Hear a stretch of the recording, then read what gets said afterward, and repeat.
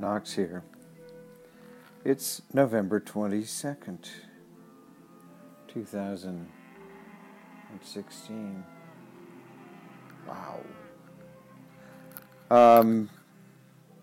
So it's what is it? It's the 43rd anniversary of the assassination of John F. Kennedy.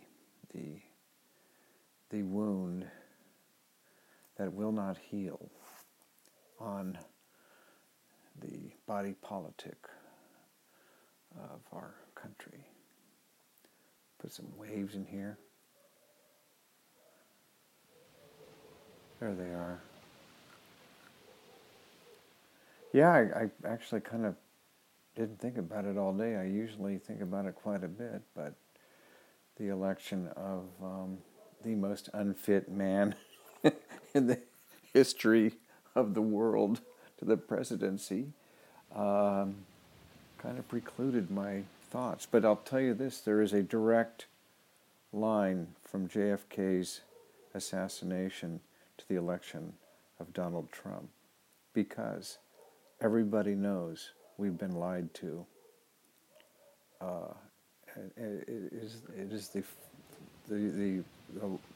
the fact that we've never brought the killers of JFK, the beneficiaries of his killing, to justice, is at the core of the rot and the spiritual annihilation that our nation has suffered, and everybody is suffering from it, and it manifests itself in many, many ways, except for the sociopaths and the psychopaths and the money grubbing fuckheads and the finks and the bagmen and all of them. I mean, the JFK killing was a clarion call to them, and it said, "This is our time. We are ascendant," and they have been ascendant ever since. And they just put their boy into office. Anyway, so yeah, that was an awful day. I remember it very clearly. I was at Willard Junior High School in Berkeley. Some time ago, I don't know how long it was, a year or two ago, I was in a little used bookstore and I saw this strange black, it was a slipcover, and it was embossed in gold lettering. It said November 26, 1963. Well, I know what that was. That was 4 days after John Kennedy was killed. And so I opened it up and I took a look at it, and it was a limited edition book, poem by Wendell Berry, and drawings by Ben something. I'm never going to read his stupid signature. Should have put it in type somewhere. Let's see where it is.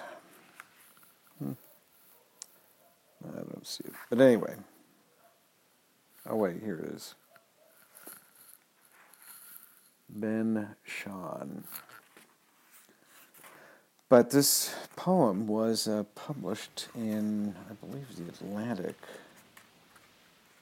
a few days, just 4 days after John Kennedy was killed. And it's worth reading every year.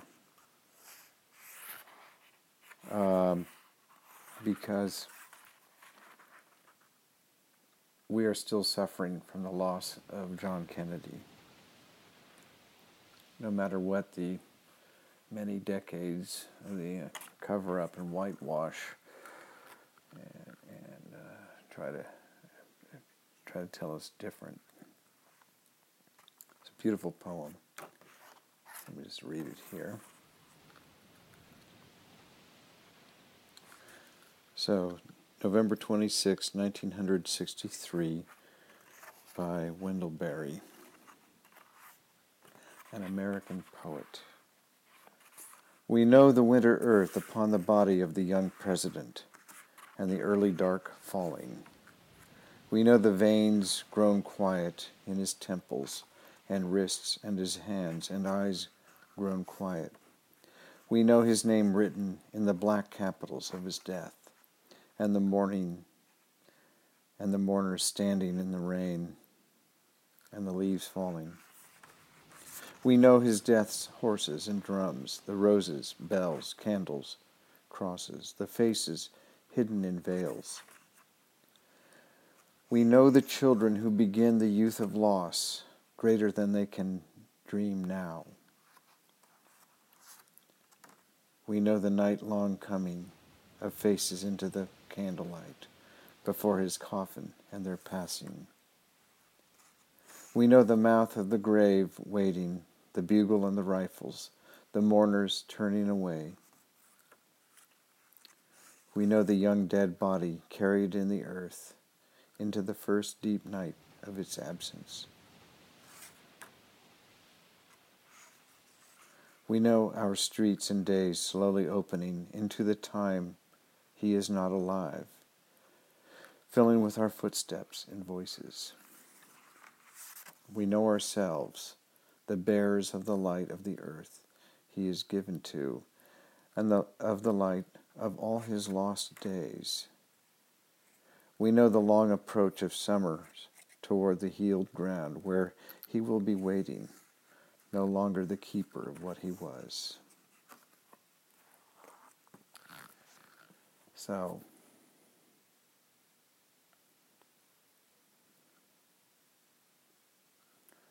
I'm just always so touched by that. They've spent a lot of time painting Kennedy as really, a womanizer and reckless and this and that. But the fact is, he had changed after he got into office, after the Cuban Missile Crisis. And he and Khrushchev were moving towards reconciliation and a vision for peace. And the war makers, the generals and the industrialists and the bankers, would not have it on either side. So Kennedy had to go. And we are still here, but we still are suffering from the loss. And I've always called it the wound that will not heal. And I don't know how it ever will.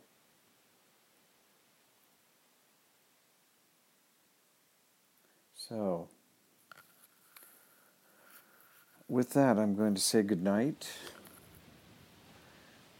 And